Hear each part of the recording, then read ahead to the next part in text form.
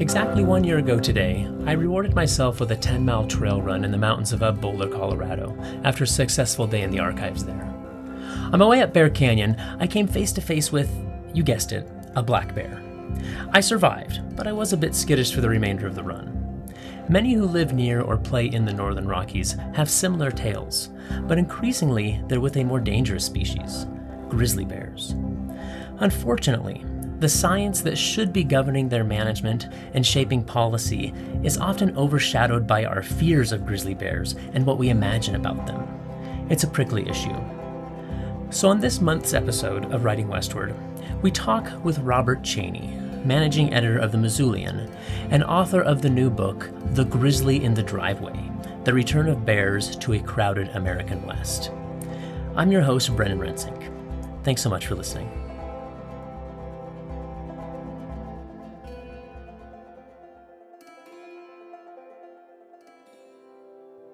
For new listeners, allow me to take a moment to explain a bit about Writing Westward and myself. Each episode features a conversation with people writing about the North American West: historians, journalists, novelists, poets, scientists, sociologists, and others. By showcasing their work, I hope to spark your curiosity to think more deeply about the region, its lands and environments, and the histories and experiences of the peoples who call it home. If a writer or topic intrigues you, you can find links to their work in the show notes or at writingwestward.org. And if you have a moment, please do subscribe, share links with friends, leave us a review or rating on Apple Podcasts or whatever platform you're using to listen, follow us on Facebook and Twitter, and send in some feedback. Writing Westward is supported by the Charles Redd Center for Western Studies at Brigham Young University, where I, Brennan Rensink, serve as Associate Director and an Associate Professor of History.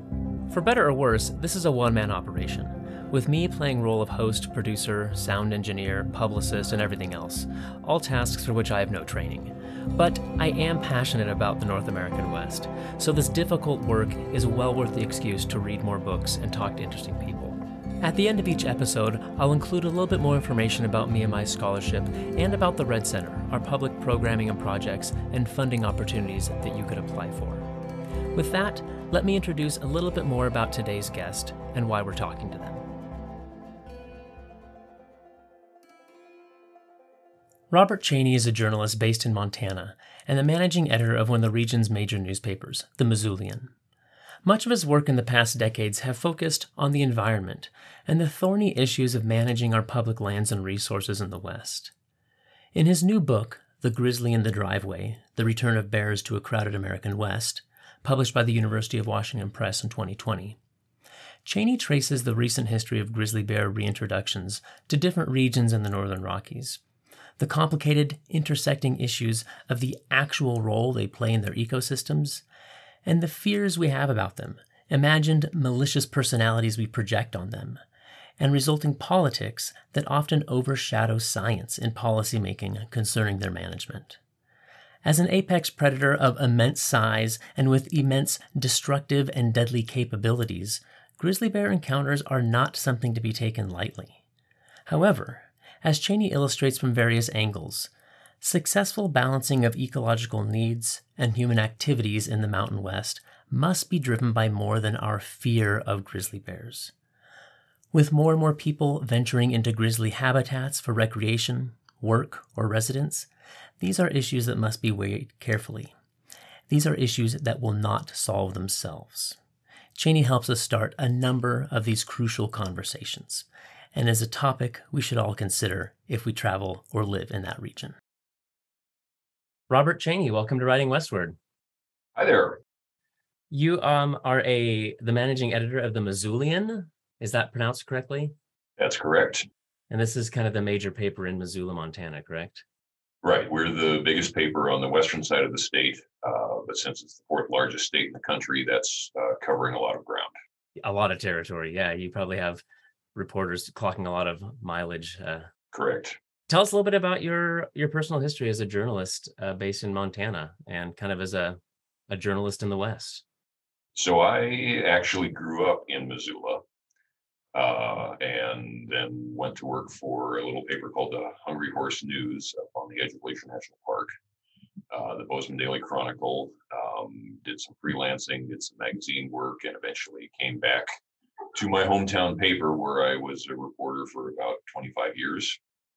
And I am just, as of about the start of this year, the managing editor of the paper. We have a staff of about 20 reporters and photographers, and we cover pretty much everything from the Canadian border and actually across the border down to Idaho and Wyoming, which includes probably the biggest two chunks of occupied grizzly bear territory in the continental United States. So, what has your personal reporting beat been over these last decades? What are the main topics that you focused on?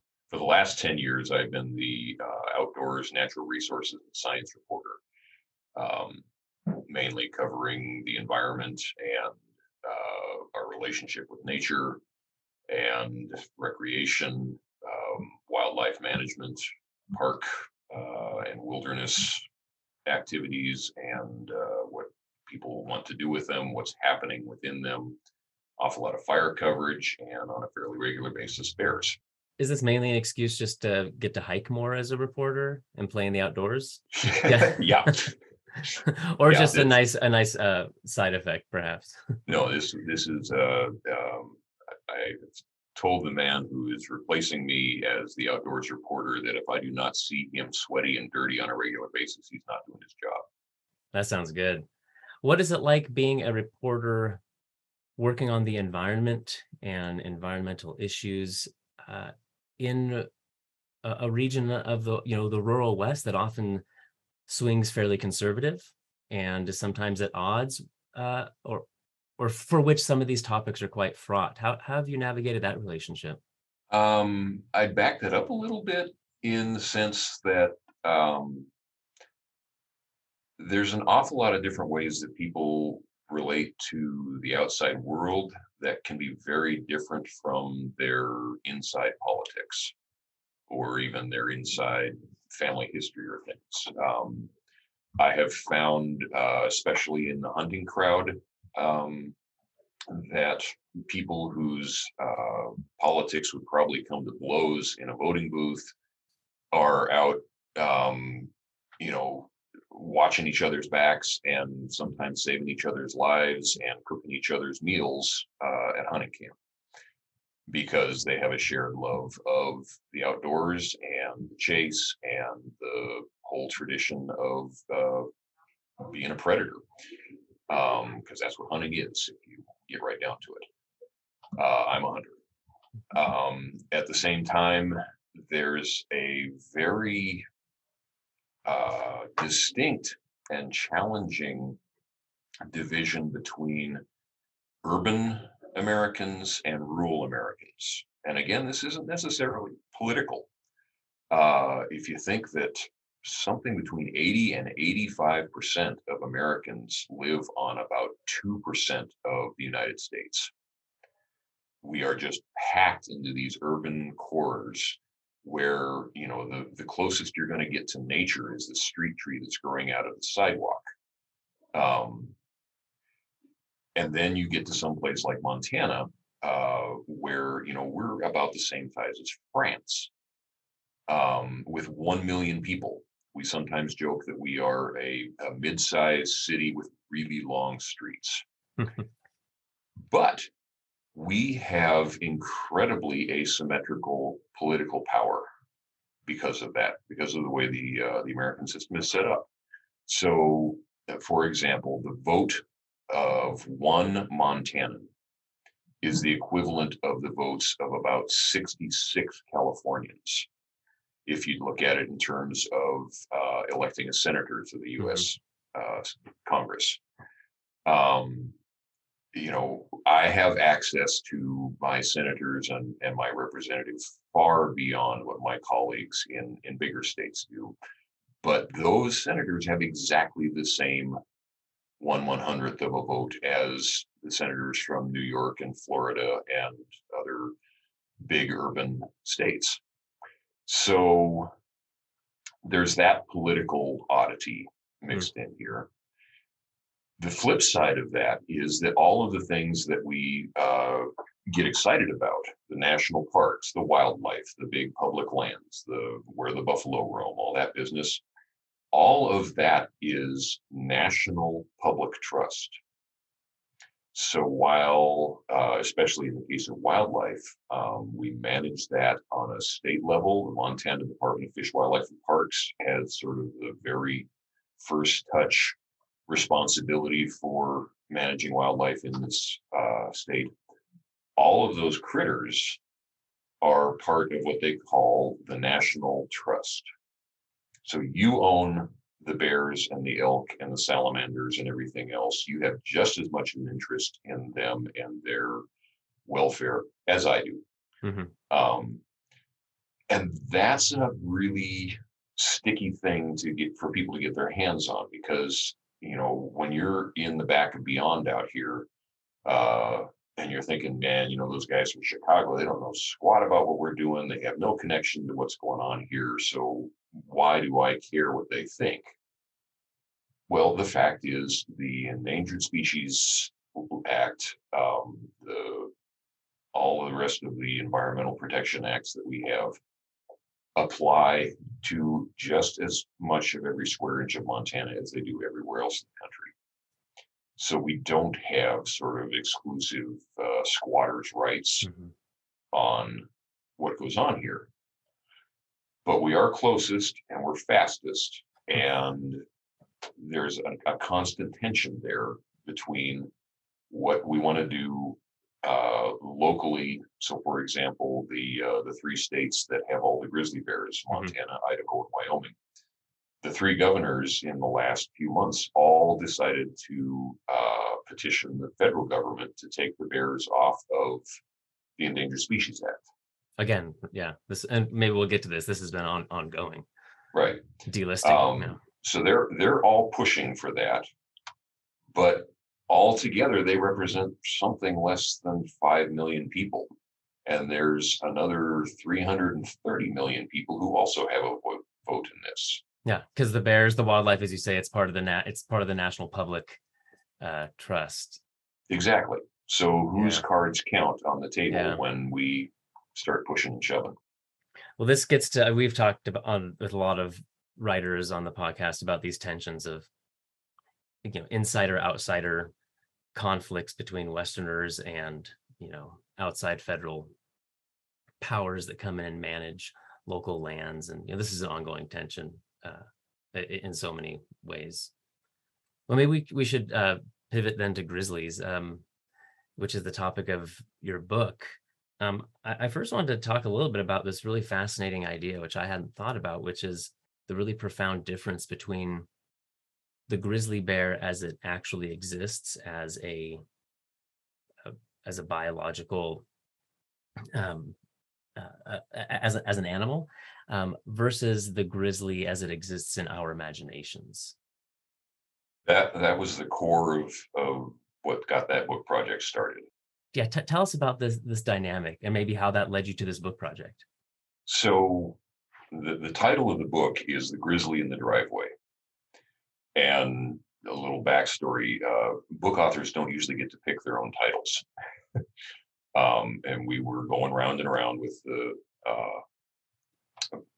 publicity folks about what the title was going to be. And they wanted to use The Grizzly on the Trampoline, because we had a picture of a grizzly bear taking a nap underneath a kid's backyard trampoline that was submitted by a woman who was saying, how come if a bear is in my driveway, it's my problem, but if a bear shows up in Glacier National Park, then the rangers come flying in and they bring the traps and the guns and they chase that bear out and they take care of that bear. But if it's under my kid's trampoline or under my kid's bedroom window, it's my problem. I want that bear dealt with. That bear is a threat. That bear is an evil thing. That bear is keeping my kid up at night with nightmares. Deal with it.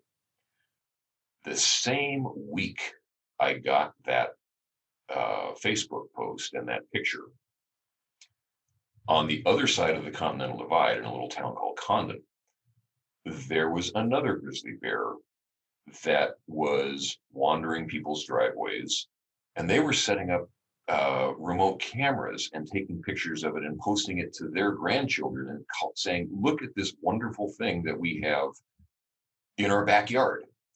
They actually, the community name for this bear was Windfall. And in the process, they literally loved this bear to death. The bear became so habituated to raiding garbage and chicken coops and whatnot that it became a serious threat, and the Fish and Wildlife had to come in and trap it and kill it. And the community wrote a letter to the editor signed by, I think it was 25 people, saying, "We failed you, Windfall. We let you down. We loved you to death, and we're really sorry about it." Same animal, same part of your house in the driveway, totally different perspectives. So how do you explain that? Well, and in both cases, we're not talking about the four-legged, uh, omnivorous, apex keystone species that roams the habitat that these driveways are adjacent to. That's an entirely separate part of an ecosystem that has a distinct function the same way that a gear in a watch has a function. And if it turns, other things turn, and if it doesn't turn, things stop. That's a biological process and paradigm that's completely separate from the imaginary, the romantic, the melodramatic character we humans impose upon what we like to call around here the charismatic megafauna, the big creature that lives in your Walt Disney nightmares and your spiritual connection to the universe dreams. And that separation, that gulf, that bipolar existence ripples into both what we do when we go in the woods and what the bear does when it tries to survive. We make policy based on what is very frequently imagined, unscientific fears or aspirations.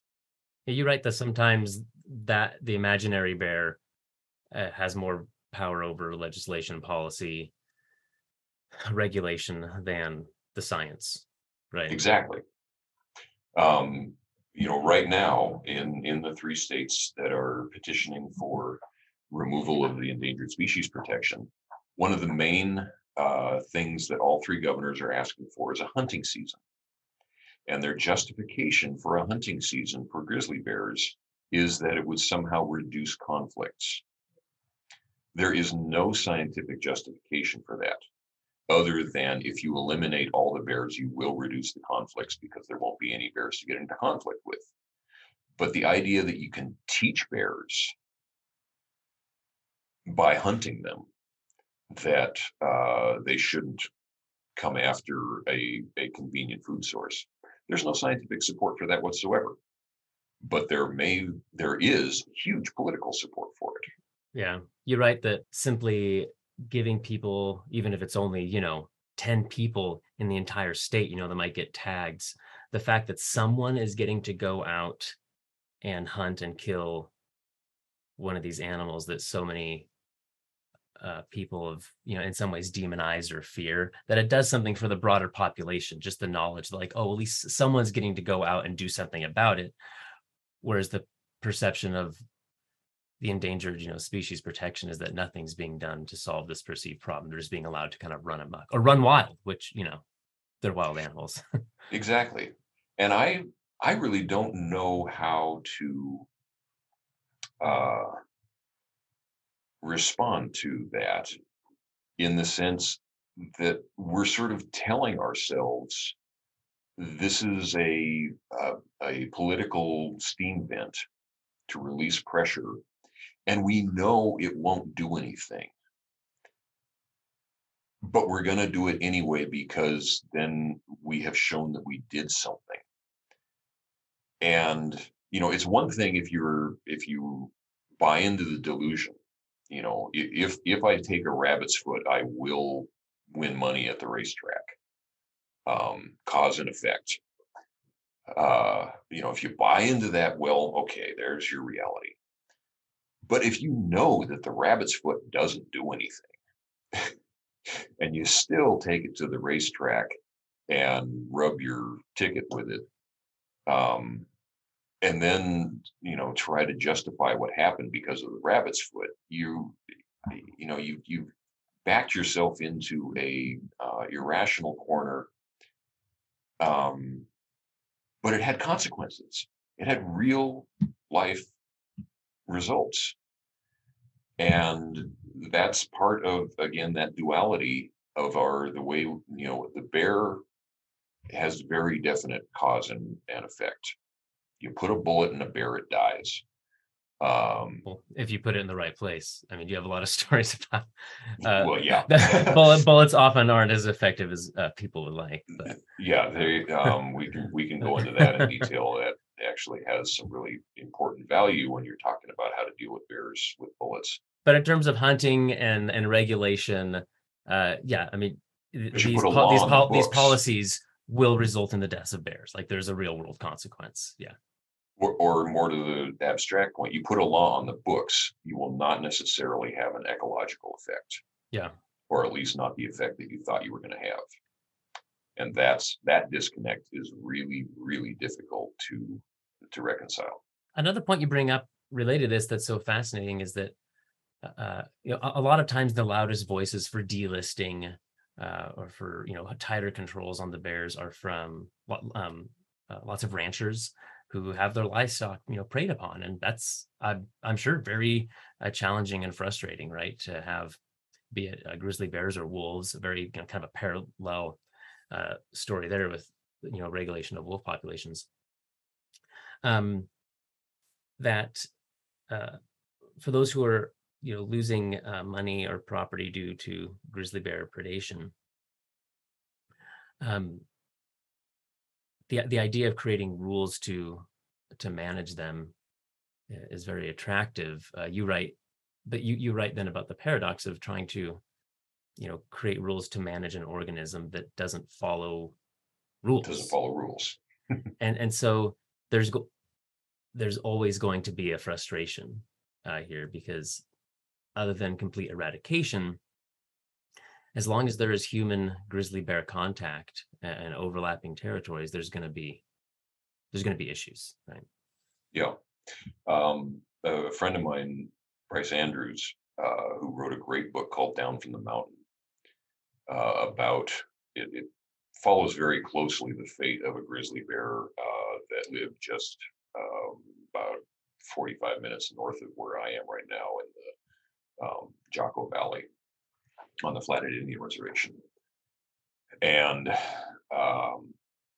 this bear met a very tragic end. It got addicted to corn that a dairy farmer was growing for his cows, and bears would post up in these cornfields, and they'd like not to anthropomorphize, but they'd like make a rec room in there. They'd plow down a whole big space, and they'd pile up corn for snacking on later, and they very carefully peel the ears, and they'd get cavities. They'd lose their teeth because they were eating so much corn sugar, and they would eat it to the exclusion of everything else. And this bear that he followed in particular, at some point ventured out and tried to eat something else at somebody's house and got shot in the face with a shotgun, but was still able to survive for a number of months after, and eventually was captured and euthanized. And it's a really tragic story. But it also points up the real challenges of living right on the edge of bear country. The interesting thing that I found about Bryce was he had another book called Bad Luck Way, which is about ranching in wolf country and his experience on the ranch trying to protect cows from wolf predation. And then he went to work for an organization called People and Carnivores, where he's uh, negotiating with folks about how they can operate a ranch or a farm in the presence of wolves and bears to keep the bears and wolves alive. But he had this experience of being on the rancher's side, and so I asked him about that. And for somebody who is now working really, really hard to protect the bears, he got really emotional about what it felt like when one of your cows got killed on your watch, and you wanted revenge. You wanted to show that you were the shepherd, the protector, it was your duty to save that cow, and you failed. And that, you can't just toss that commitment, that dedication away, even when the mathematics of the business is, again, asymmetrically opposite of the emotional investment you're putting in there. Let me just put a number on that. Just before the book came out in 2019, there was a report for how many cattle were killed by grizzlies in that last year. And I have to look up, the number was something like 100 cows were killed by bears. That same year, in a single storm, a single winter blizzard, 7,000 cows died from an act of God, as the insurance people like to say. 7,000 versus 100. And I asked the county extension agent who was telling me this, put this in business terms. We're talking about a mosquito bite versus a broken leg here, or pick your metaphor. But how does 100 cows killed by bears justify a major rearrangement of the legal ecosystem when you're losing 7,000 of them in a blizzard? And his response was, we'll just have to agree to disagree. Oh man. But for those ranchers, as you know, like, it feels so different. But you write a lot about kind of the imagined bear, and also rivers, trees, severe storms kill magnitudes more livestock than bears or wolves ever will. But we can't, and we haven't anthropomorphized weather or demonized weather or assigned weather a sense of agency, where then we can view it as a villain, that these are malevolent forces that are choosing to kill our cattle, whereas the weather is just doing what the weather does. And so even though ranchers may be losing so many less cattle to bears than to storms, it feels a lot different. Right? Yeah. The bears chose to, they use their agency, which is, of course, denying them the ecological realities that they're just operating within their ecosystem, fighting for survival and to procreate and so forth. Or to flip that the other direction, what agency does nature have? And I think this is it's a pretty abstract philosophical concept, but it's one that's becoming, according to the news on my radio this morning, it's a 4-foot wave on your porch in Kentucky right now, when a freak rainstorm comes in and takes out a third of the Commonwealth. It's hard not to see that Mother Nature is getting a little agency. Like mother nature, not just nature, but again, like there's that anthropomorphizing a bit, huh? Yeah, Mama's pissed. But the difference is you can't do anything about the storm, but you can go out and kill some grizzly bears, which gives you a sense of satisfaction, or that, like, we're taking power into our own hands. We're trying to exert some control over this. And yet we have been doing that, or believing we've been doing that with nature for the past century on a continental scale. We dam the rivers. We rearrange the atmosphere, like complete fire suppression, right? Complete fire suppression, complete change of atmospheric chemical content with and what do you know, there's consequences, right? and equal and opposite reactions. Yeah. Um, so wrapping your head around the idea that we may not be in control, that this isn't some sort of a planetary terrarium with a bunch of levers and knobs, and all we got to do is tweak it back a couple of dials, uh, and then the things will come back into equilibrium, or like tuning a car. I see an awful lot of people still are just convinced, we'll geoengineer the atmosphere. We'll spray it full of sulfur in order to buy ourselves some time to figure out a new power source to replace fossil fuels. That is sort of locking into that assumption that there are a bunch of levers and knobs that we can just yank back and forth. There's some hubris there, right? That history's taught us usually doesn't work out the way intended. Right. But you're hearing me say the flip side all the time. You don't want to back yourself into a position, and I will not take the position of a no-win scenario. No, I don't personally advocate for geoengineering, but that doesn't mean I'm just going to be a nihilist and burn my boat on the beach and say, yeah, I guess we're just screwed. Eat, drink, be merry, because tomorrow we will surely die. Unfortunately, I don't know what the solution is. So I get out of bed every day and I try to find one. Yeah. And you wrote a book. Well, the grizzly is particularly tricky. There's a lot of factors which lead to these various kinds of encounters that people have with them. And you write about, or I guess that make it hard for us to ignore the grizzly bear. You write about the amount of square mileage that each individual grizzly requires, and it's vast. 100 square miles. Hundreds per bear. At the same time, human settlement and development and growth is moving further and further into or adjacent to some of these actual wilderness areas or other wilder lands where grizzlies can survive. Lincoln Bramwell, I don't know if you're familiar with his book about the wilderburbs, this phenomenon of the suburbs that specifically people want to build out where they feel like they're out in the wilderness. They like that aesthetic.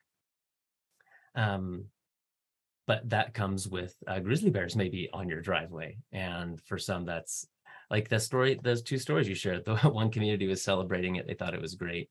Another one, not so much. At the same time, increased logging, things caused by climate change. There's other things that are stressing bears out in the wilderness and that are pushing them towards settlement. So there's so much going on driving encounters. Oh, also, I didn't even mention, like, there's more people going out into these wilderness areas. You have a whole section on mountain bikers, that are getting out there. So there's just so much driving increased encounters, increased contact. There is. At the same time, you got to remember that's an extremely American viewpoint. And by that, I mean, there are other places in the world with bears, with grizzly bears, Ursus actros. A lot more of them than we got in a lot closer situations. You get into all over the Balkan states of Central Europe, Romania, and former Yugoslavia countries. They got 7,000 bears. And I'm not saying they're doing it right. I'm not saying that their situation is something that we can just copy or borrow from. But I am saying that in terms of people being in bear territory and bears being in people territory, this ain't a new thing that Americans are just now bumping into. In Japan, there are some pretty big dang grizzly bears, and they come wandering onto people's fishing boats. Mm-hmm.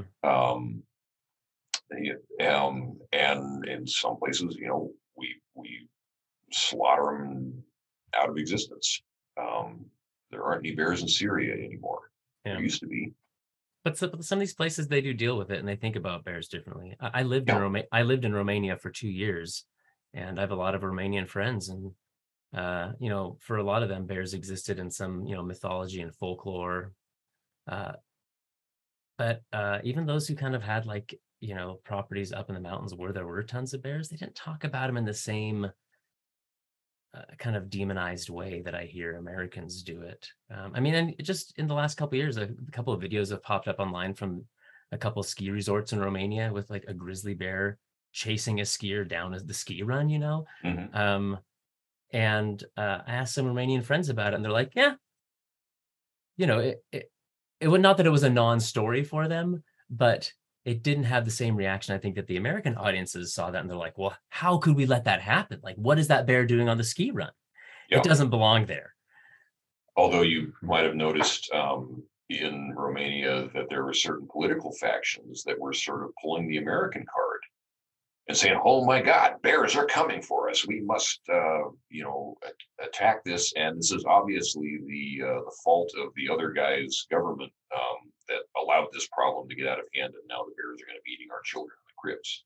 Yeah. You But it know, wasn't usually, it usually only happens when there's kind of these weird outbursts of a whole bunch of, sheep or something were killed, or just these moments. And then it kind of fades, the topic seemed to fade away. But again, I don't live there. I haven't lived there for 20 years, so I could be misreading the current situation.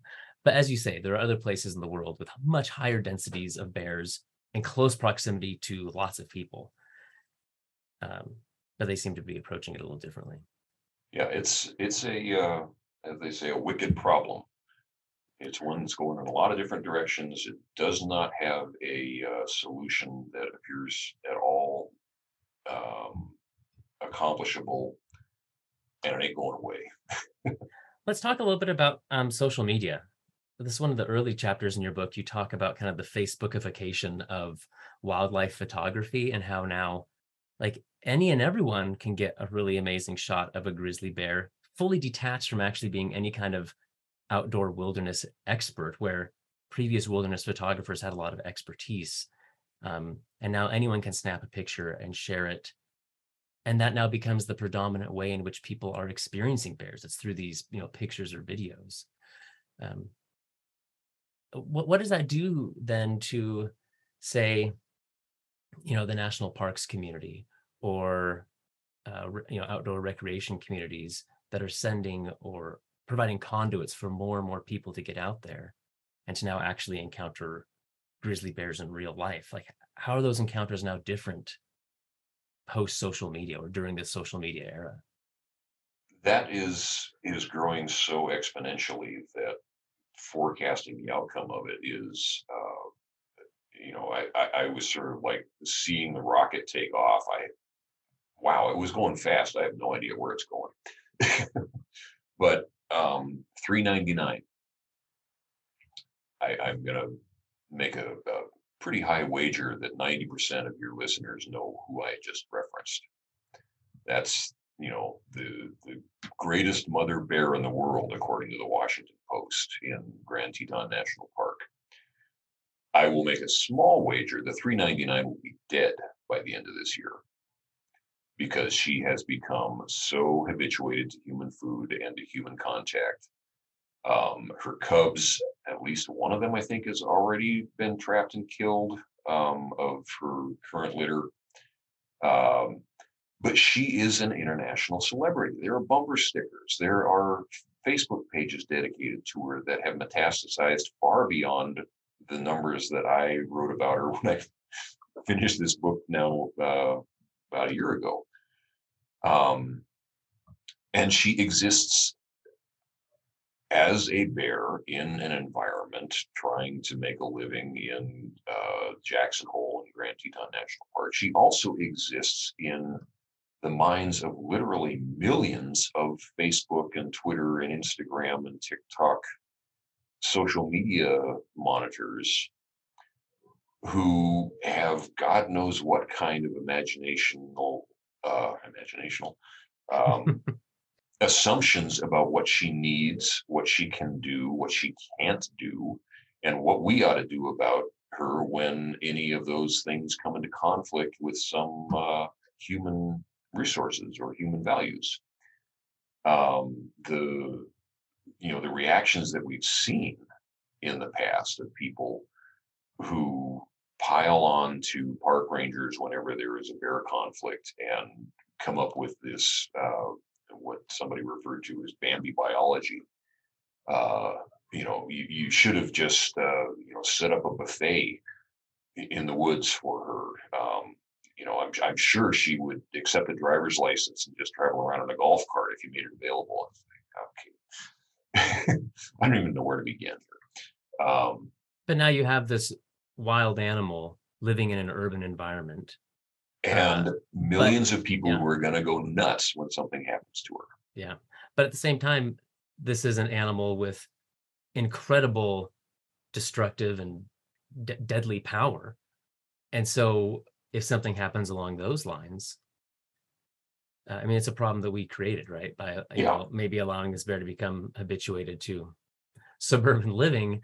But that doesn't make the bear any less deadly. When I worked at the Hungry Horse News, I got to see the original publisher, Mail Reader's old photos. And, people would put grape jelly on their kids' cheeks so that a bear could come up and lick it off and you could get the picture of it back in the 1950s. Yogi Bear, hey, boo boo. Yeah. Well, there's an old black and white national park, old like publicity reel called like the Bears of Yellowstone. Yeah. That that my wife's grandparents had on like an old reel to reel, and they would play it for the kids, and then they would always play it backwards because then it would show the hot dogs coming out of the bear's mouth instead of in, and all kinds of wacky stuff, right? But yeah, these videos are absolutely unbelievable. With and the day that $3.99 snaps and kills a kid with grape jelly on his face, man, talk about cognitive dissonance. But Mother of the Year turns out to be Baby Killer.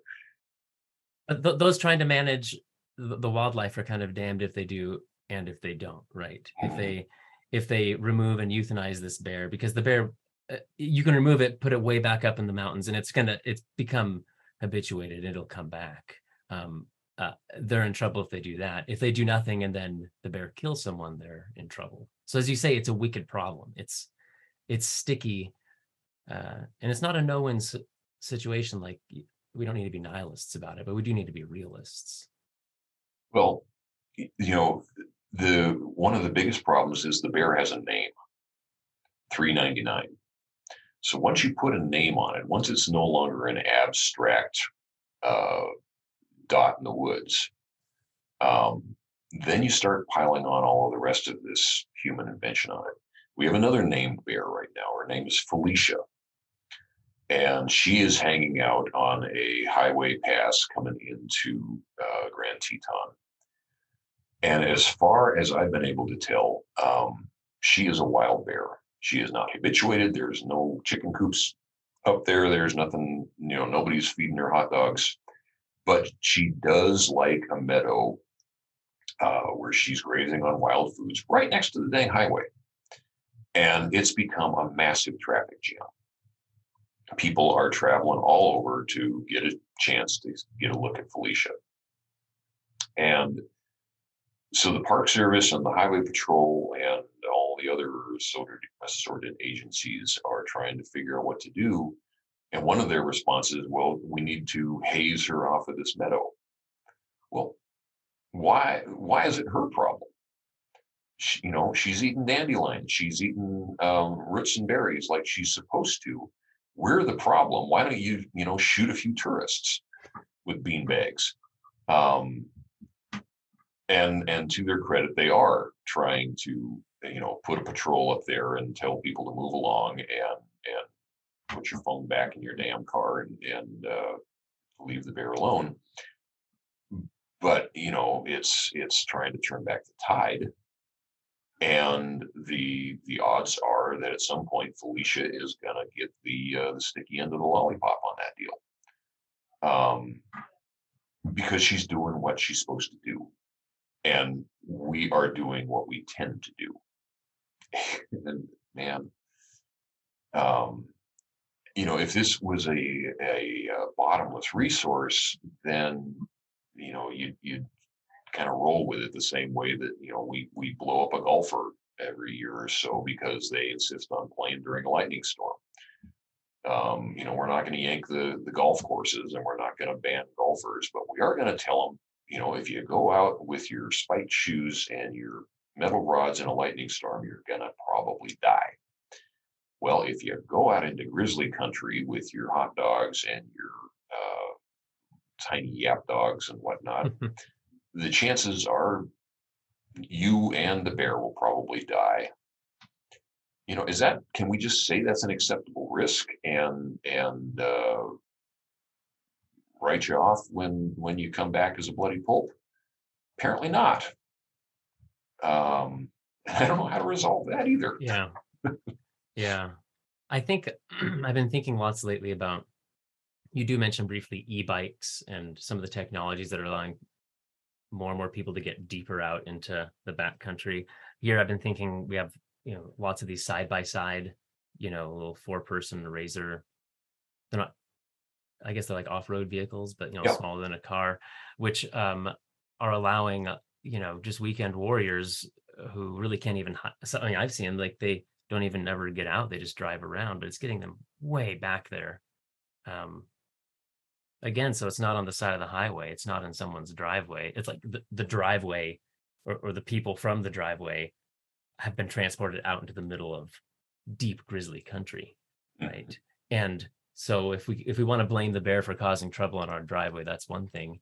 But can we blame the bear for causing trouble when we bring our driveway out to it? That's a little less tenable. But again, it's increasing these encounters and interactions. And take the bear out of it. They're going back there with their e-bikes and their side-by-side off-highway vehicles. And what else are they taking with them? A spot or some other locator device where if anything goes wrong, they get a flat tire or a bad mosquito bite, they push a button and a gigantic taxpayer-funded search and rescue apparatus springs into action and comes and drags their sorry butts out.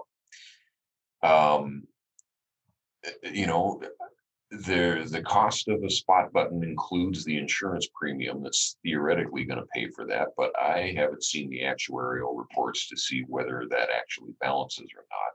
Yeah, I've been curious about how it actually pays out for the search and rescue. Yeah. And on the other hand, I know that there's a heck of a lot of money to be made in running a helicopter service that can fly off for a mosquito bite and then send you a whopping bill for the thing. And Yeah. good luck fighting your way through that. But that's the house of cards that we're setting up, based on chasing our recreational interests without considering our recreational responsibilities. The moral hazard of there's a safety net out there somewhere.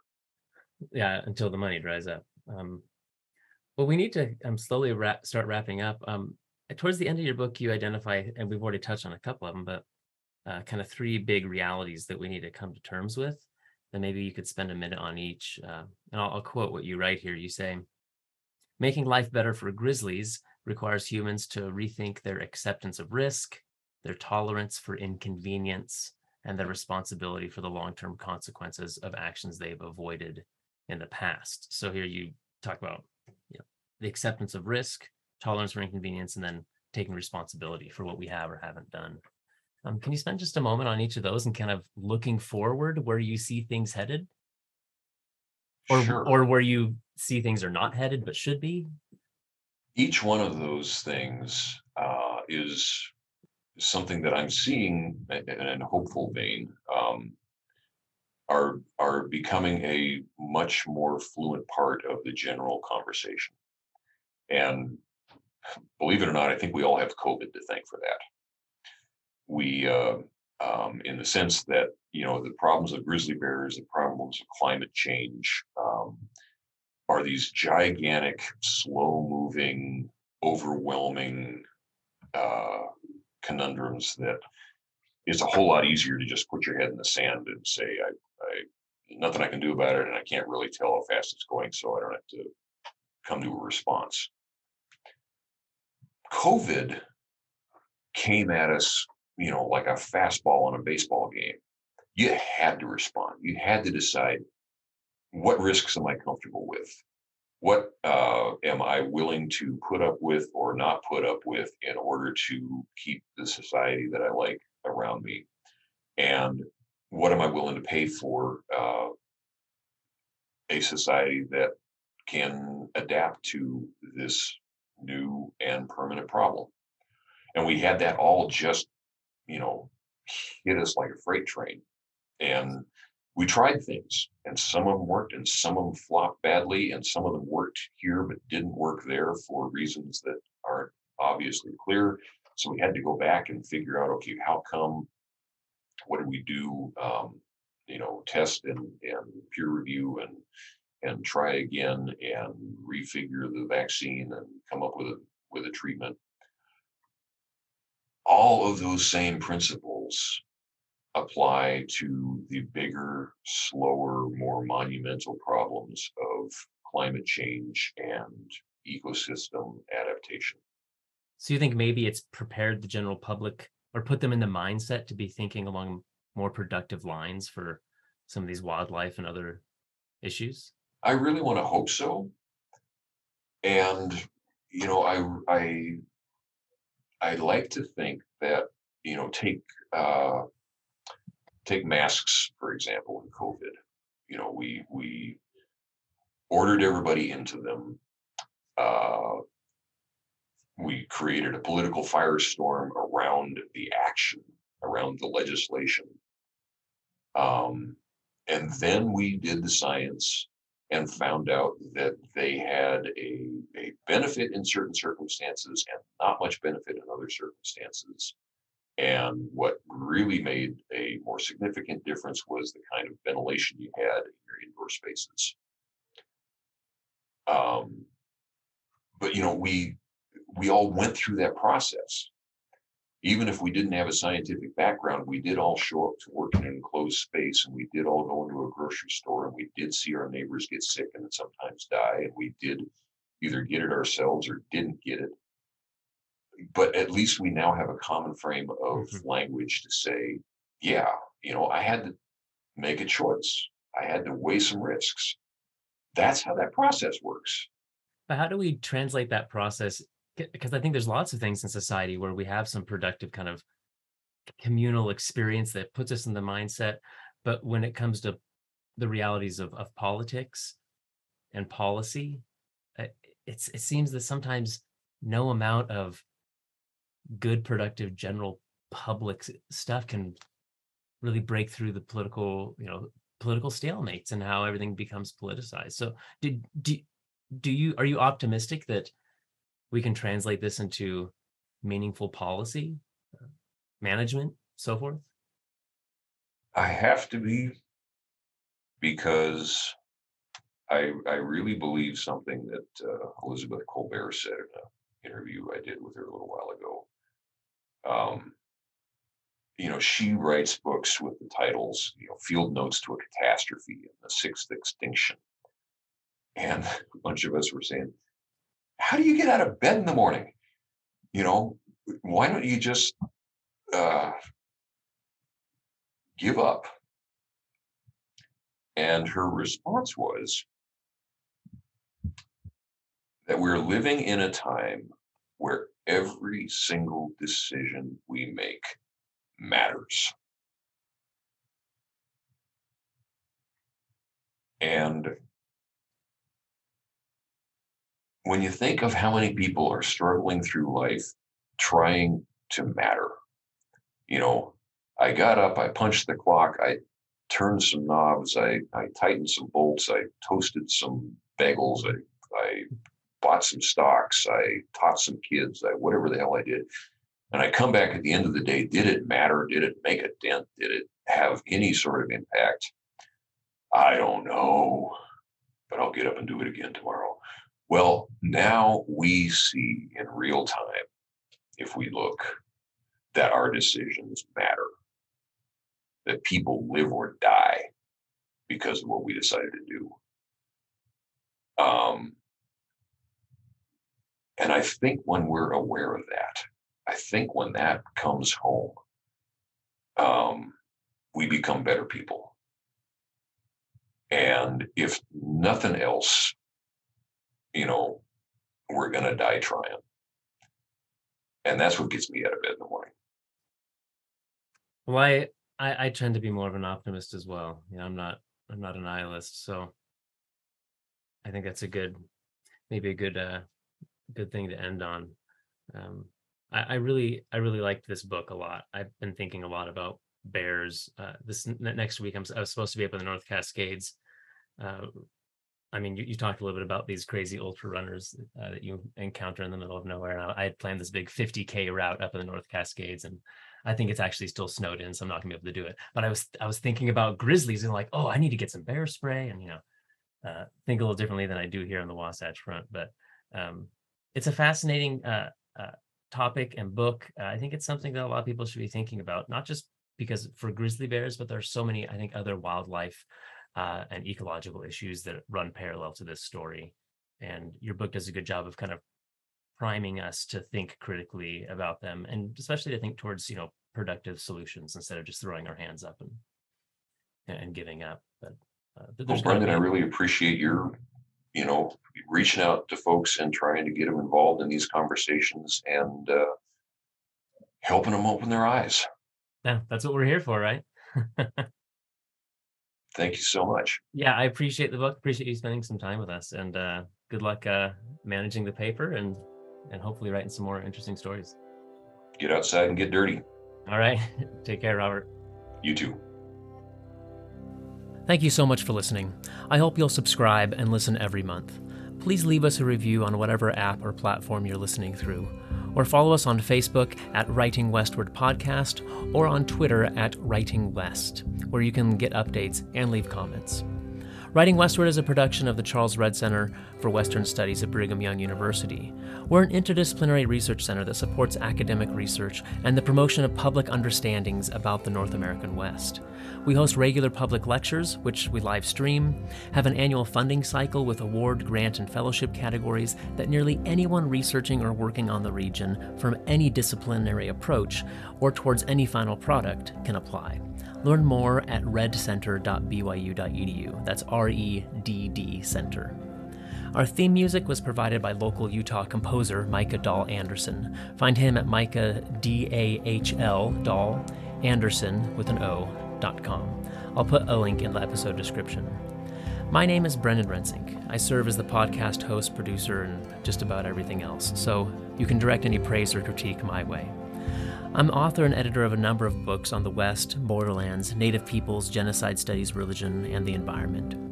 Recently, my book, Native But Foreign, Indigenous Immigrants and Refugees in the North American Borderlands, published by Texas A&M University Press in 2018, won the Best Historical Nonfiction Book Award from the Western Writers of America. In an anthology I co-edited with P. Jane Hafen entitled Essays on American Indian and Mormon History, published by the University of Utah Press in 2019, won the Metcalf Best Anthology Book Prize from the John Whitmer Historical Association.